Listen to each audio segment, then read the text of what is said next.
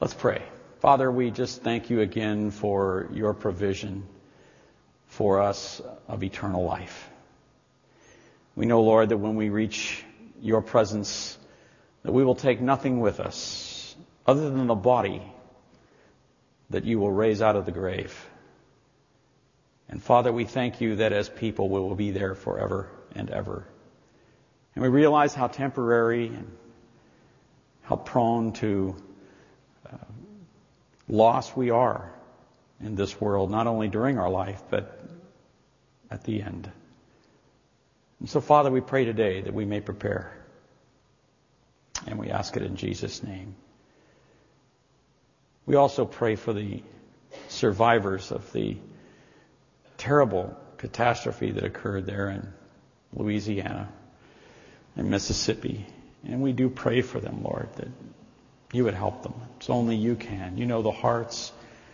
We pray particularly for those who are part of the family of God, that you'd meet their deepest needs at this hour. And may their sense of your presence be sharpened, and may they be overwhelmed by things they see you doing.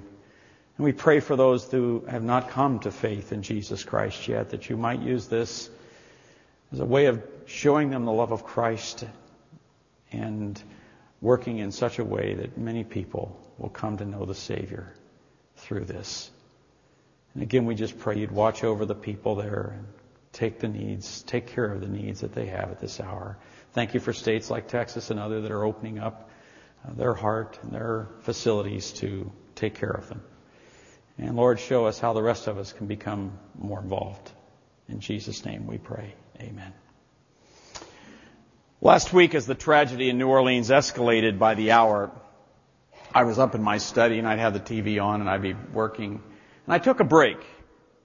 And I picked up a copy of the National Geographic magazine, and I'd been working on an article on the Phoenicians. This was an ancient people that were very powerful and who had a very influential culture back in the days of the Bible.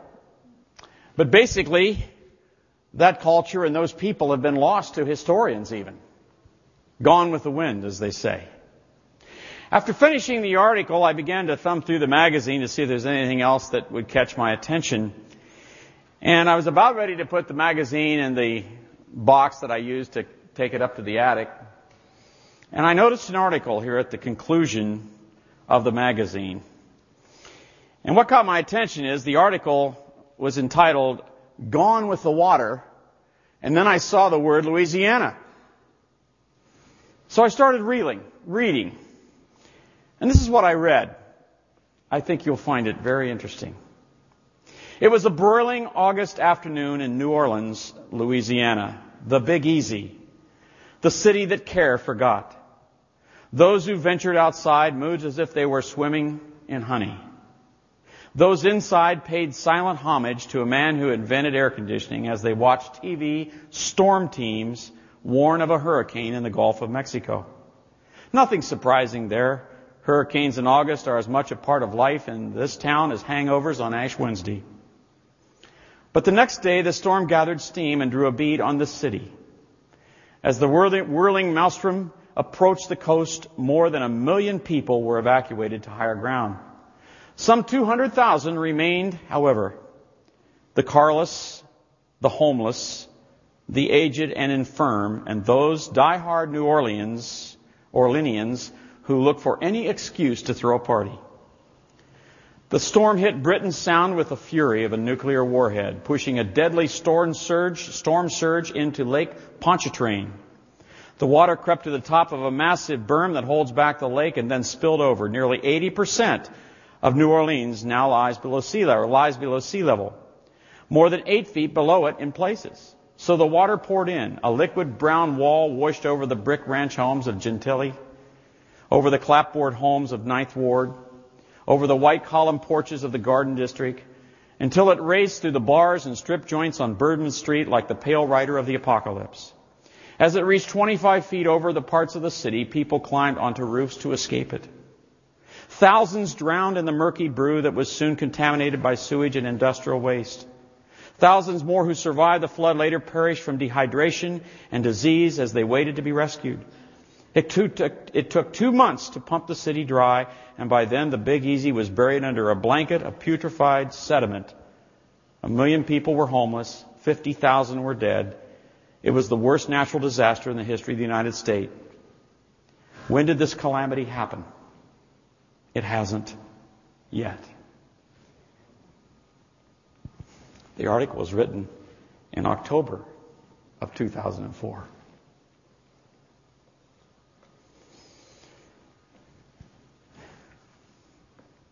Let me just read to you the conclusion of the article. I thought it was interesting.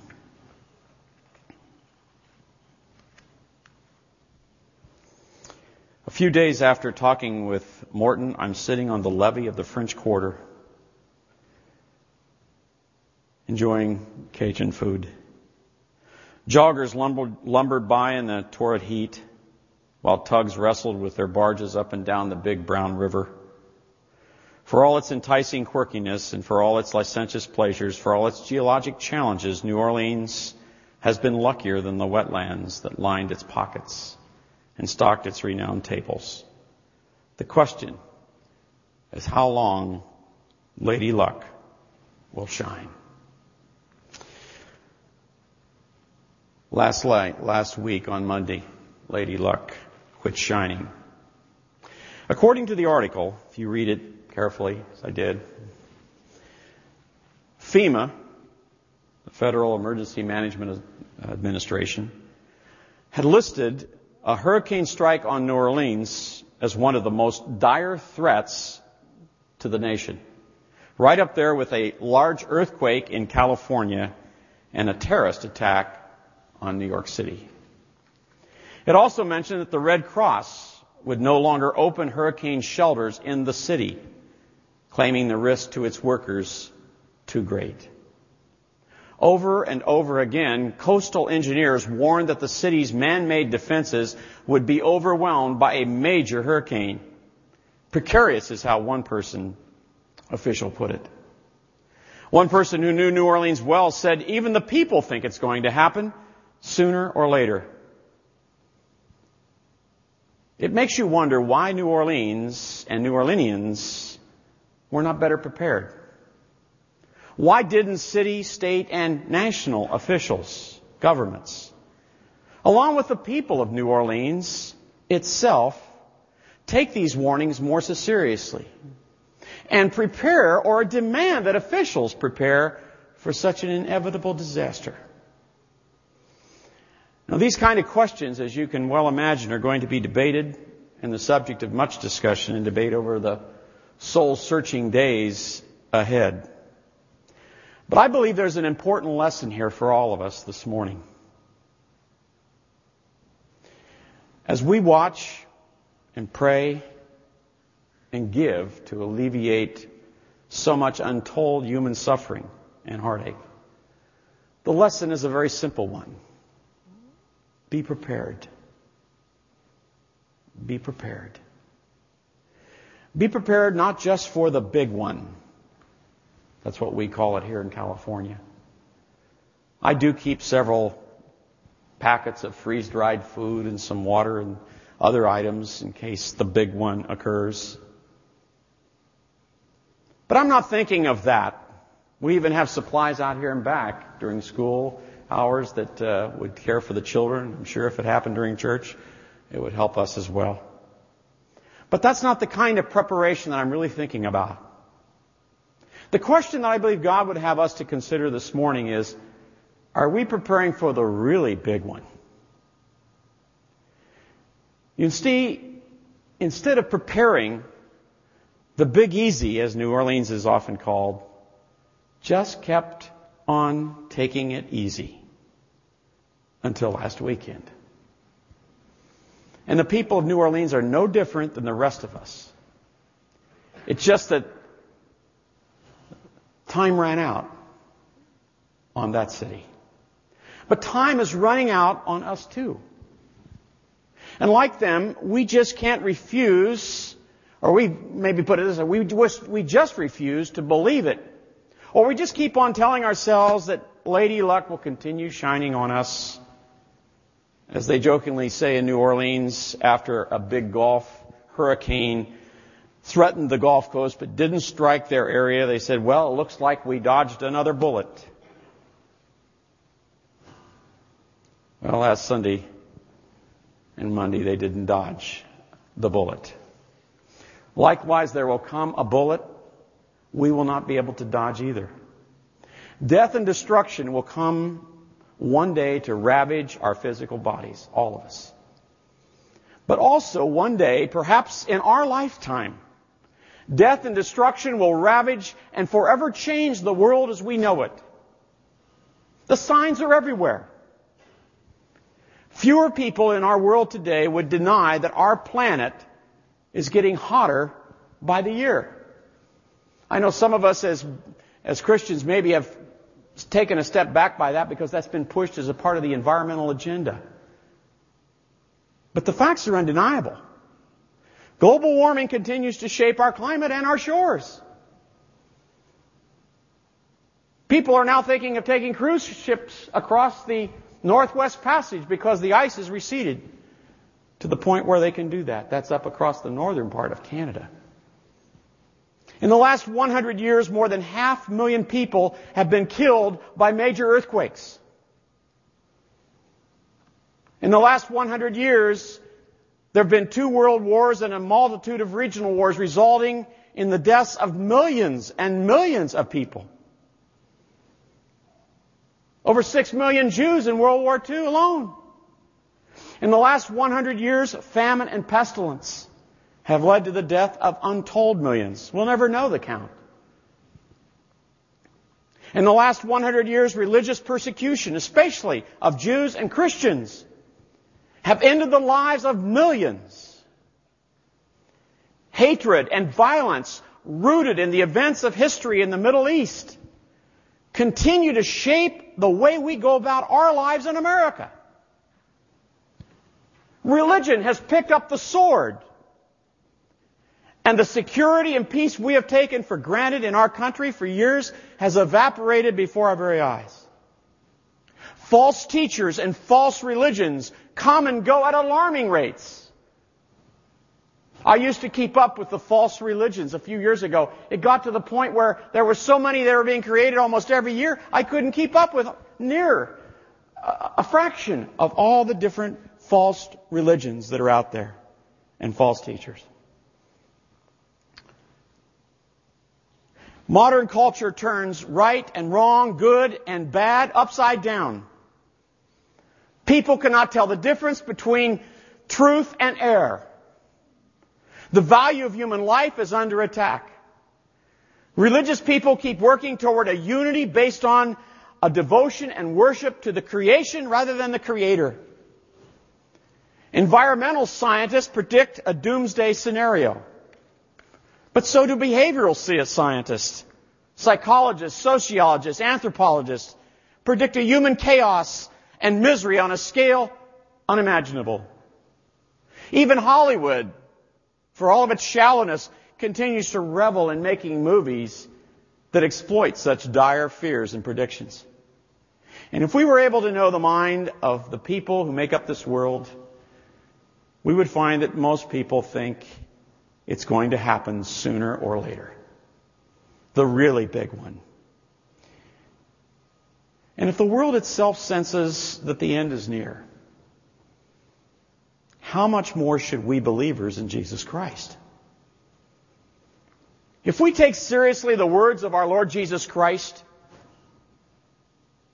then we cannot easily overlook His clear prediction of the end of the world as we know it. Just listen to what Jesus says to His disciples in Matthew 24. Jesus answered and said to them, they were asking about the end times, about the big one, if you will. Jesus answered and said to them, take heed that no one deceive you. For many will come in my name, saying, I am the Christ, and will deceive many. And you will hear of wars and rumors of wars. See that you are not troubled, for all these things must come to pass, but the end is not yet. For nation will rise against nation, kingdom against kingdom. And there will be famines and pestilences and earthquakes in various places. All these are the beginning of sorrows. Then they will deliver you up to tribulation and kill you. And you will be hated by all nations for my name's sake. And then many will be offended, will betray one another, and they will hate one another. Then many false prophets will rise up and deceive many. And because lawlessness will abound, the love of many will grow cold. We just witnessed that the other night. Why didn't they respond more quickly? Because there was lawlessness. And it's amazing how the human heart revolts and backs off and refuses to love when there's lawlessness. Then if anyone says, pardon me, if anyone says to you, look, here is the Christ, or there, do not believe it. For as lightning comes from the east and flashes to the west, so also will be the coming of the Son of Man. Immediately after the tribulation of those days, the sun will be darkened, and the moon will not give its light. The stars will fall from the heavens, and the powers of the heavens will be shaken. Then the sign of the Son of Man will appear in heaven. And then all the tribes of the earth will mourn, and they will see the Son of Man coming on the clouds of heaven with power and great glory. Our Lord Jesus Christ clearly predicted that doomsday is indeed coming. He also predicted terrible disasters that will lead up to that day. But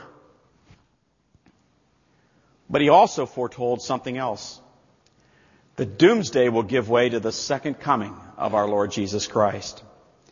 In the first coming, Jesus came to die for our sins and to provide eternal life to all who believe in Him for that life.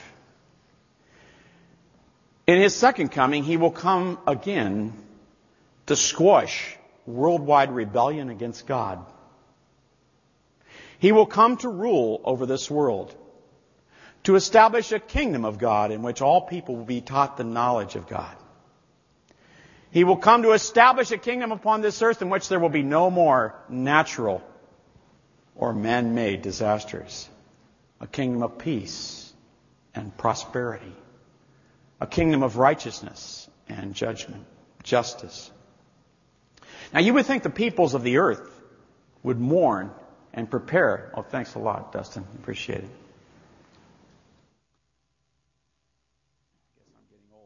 Got to use that stuff.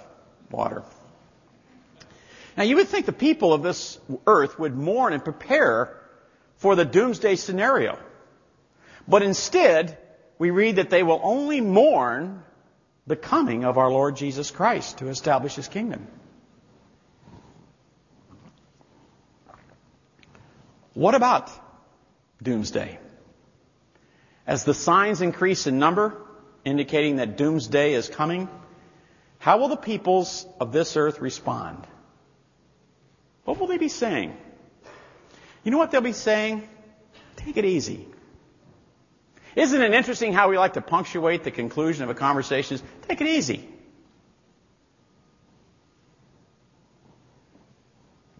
They will be taking it easy. In fact, when the day comes, you could describe the world as the big easy. The global easy. Again, listen to the words of our Lord Jesus Christ in Matthew 24. But as the days of Noah were, so also will be the coming of the Son of Man. For as in the days before the flood, they were eating and drinking and marrying and giving in marriage until the day that Noah entered the ark. There was nothing wrong with that.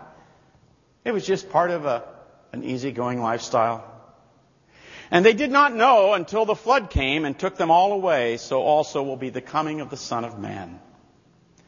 Peter, an apostle of Jesus Christ, writing under the inspiration of God the Holy Spirit, he says this, or adds this to what Jesus said while He was on this earth and what he continues to write through Peter.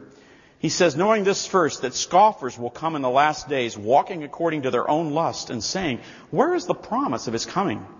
For since the fathers fell asleep, all things continue as they were from the beginning of creation. In other words, people are going to be standing around saying, what are you doing talking about doomsday? About the second coming of Christ? About the end of all things. I mean, it's all gone on before. And sure, we're going to have a few disasters here and there, but it's going to keep going on.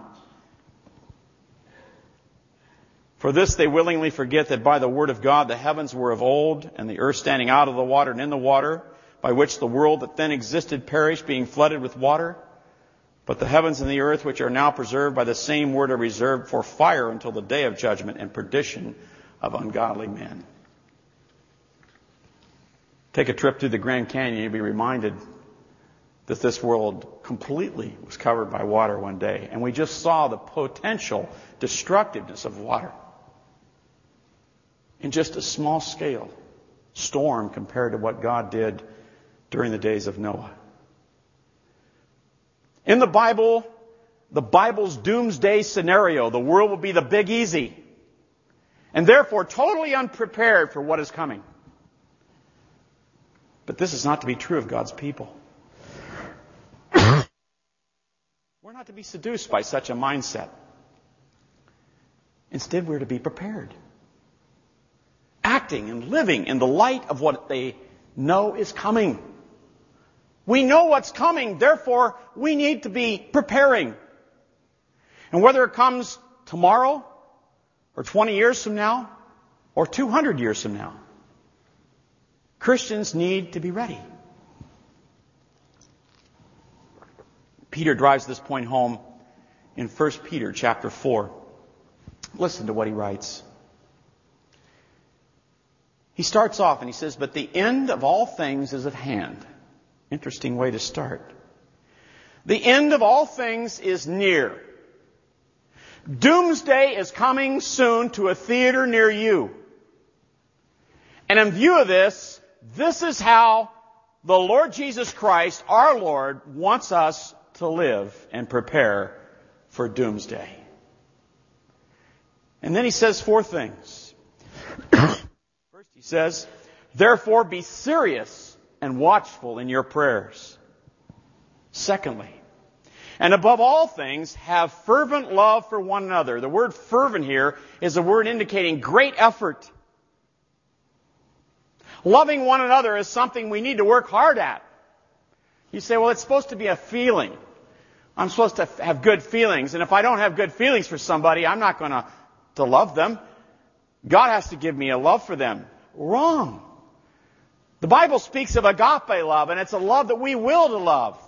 It doesn't depend upon whether we have good feelings toward that person or not. It depends upon our willingness to obey God and to work hard at loving other people.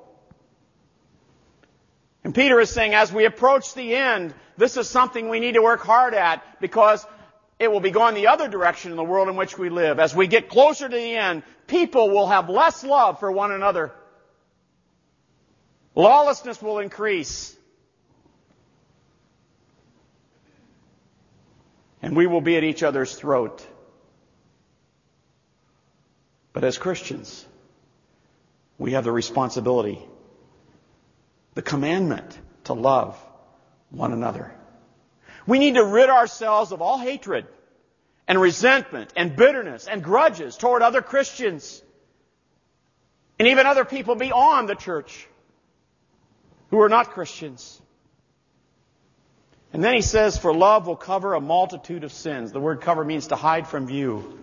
Love will hide from view a multitude of sins. You see, love refuses to look intently on other people's sins. It is quick to forgive, quick to give the benefit of the doubt. It looks beyond sin and failure to the potential, to the contribution of other brothers and sisters. Furthermore, love avoids giving others cause for sin. Oh, it fell down.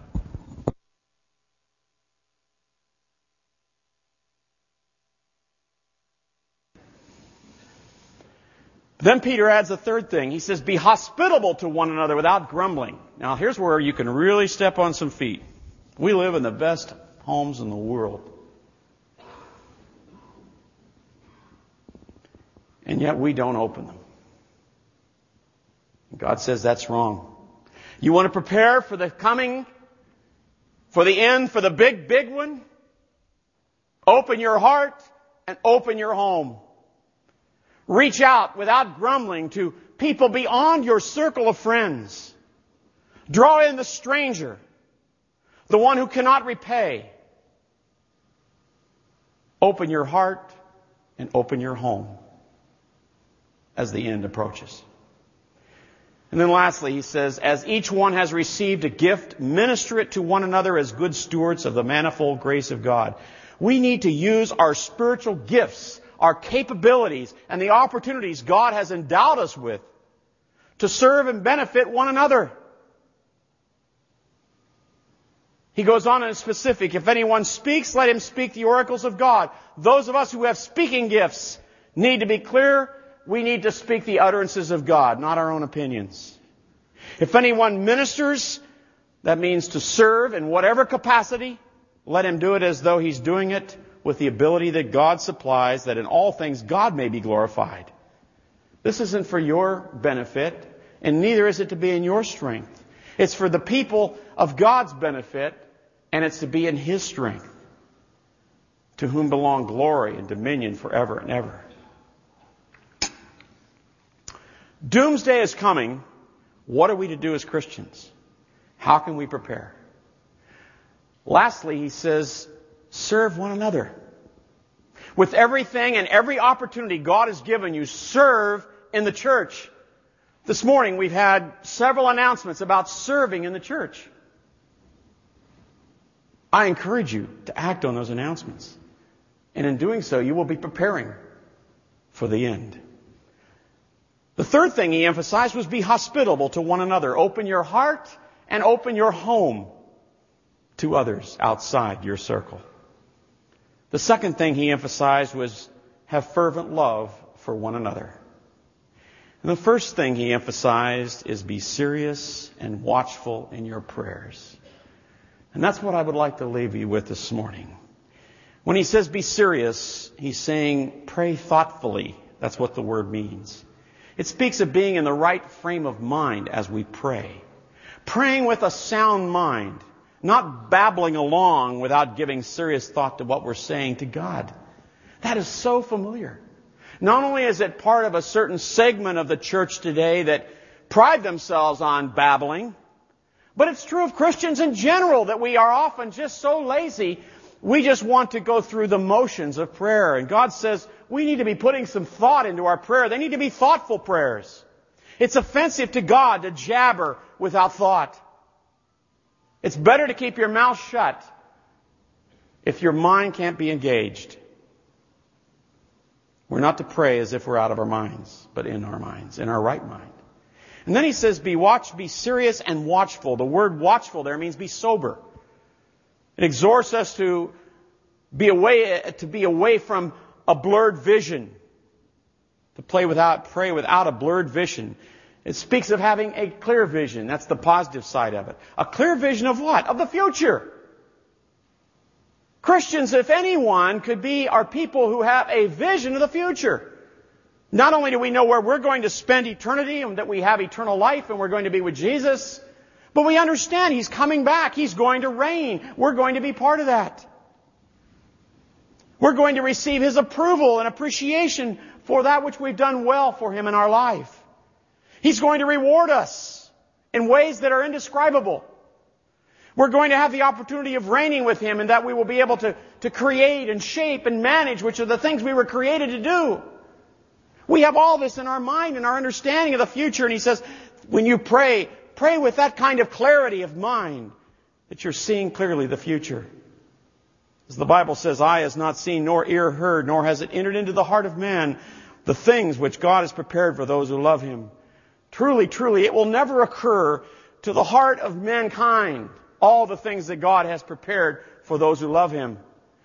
But much of what He has prepared for us has occurred to us because He has revealed it to us. It's absolutely critical. Therefore, we need to be prepared by first and foremost praying. Praying thoughtfully and with clear-sightedness as we draw ever closer to the end of the world as we know it. Do you know this morning I'd planned on a more topical message on why pray? And there are many reasons why we should pray. But in view of all that has happened this week, it seemed best to underline and highlight what the Bible says should be our first course of action when we consider the shortness of life and the end of the world as we know it. We should be people of prayer. Be thoughtful and clear-sighted in your prayers. What would such a prayer look like? We're going to look at that more in depth next week as we consider the Lord's Prayer. But for now, I would like to leave you with a sense of the kind of prayer we are talking about here. The kind of prayer prayed by a person who has an ongoing relationship with God the Father through Jesus Christ. The kind of prayer prayed by someone facing a doomsday kind of disaster. Think of yourself. Your name is Katie. You live in urban New Orleans. Picture yourself in a house full of people from your neighborhood who have come together to ride out Hurricane Katrina. One of them, who knows you well, breaks the ice with the others whom you've really never had much contact with by telling everyone that you, Katie, are a Christian and you have a hotline to heaven. Someone else blurts out, "Hey, Katie, you got an in with a man upstairs. We're going to need that." Someone else says, "So you got Jesus. You got that Jesus thing down, right, Katie?" Everybody laughs as all of you share pizza and Cokes together. The wind begins to pick up, growing in intensity each hour. Eventually a window breaks, then more break. The house shakes and shudders violently. Suddenly a part of the roof tears away. Water surges in around the door jamb and then over the windowsills, filling up the first floor with water quickly. The dogs bark and whine loudly. The lights go out. Everyone scurries up to the part of the attic that is still intact. Wind and water continue their assault on the house. 20 people are now huddled together in the attic. Death and destruction seem certain. 3 of them keep repeating the prayer, "Now I lay me down to sleep. I pray the Lord my soul to keep," which they learned when they were children. 2 others are crying uncontrollably. They keep telling themselves, "Why has Lady Luck let us down?" Several others who are Roman Catholic keep on reciting rosaries and endless Hail Marys. 2 others keep crying out to God, "If you are there, God, save us. We don't want to die." Then one of them speaks softly, but in a clear voice, to you. "Katie, would you pray for us?" Someone else yells out, "Yes, Katie, please pray for us." And you begin to pray. "Oh, Father." And with the way you say those words, suddenly the rest stop their verbal praying. And except for the violent wind and rain, everyone hears and listens carefully to you. You begin again, "Our gracious God and Heavenly Father, I know you do not delight in our death. You delight in our having a personal, intimate relationship with you, the living God. You sent your only Son, Jesus Christ, to die for us, who also arose from the dead and who lives today, giving eternal life freely to all who believe in him. O gracious Father, we are committing our physical lives into your care, into your hands, trusting you to keep us safe and bring us through this terrible, terrible hurricane without injury or death. Dear Father, I ask that all of us, before this night was over, will sense your love for us through Jesus Christ. And that we will not only be willing to trust you for the deliverance from this life-threatening disaster, but I pray that we will believe in your Son, Jesus Christ, as our Savior, who promised to all who believe in him eternal life. Life that cannot be taken away by wind and water, but life that is forever. A life that is full and hopeful and potential. Thank you, Heavenly Father, and may you be glorified in our deliverance this night and for all eternity. Katie was prepared for Katrina. But the end of all things is at hand. Therefore be serious and watchful in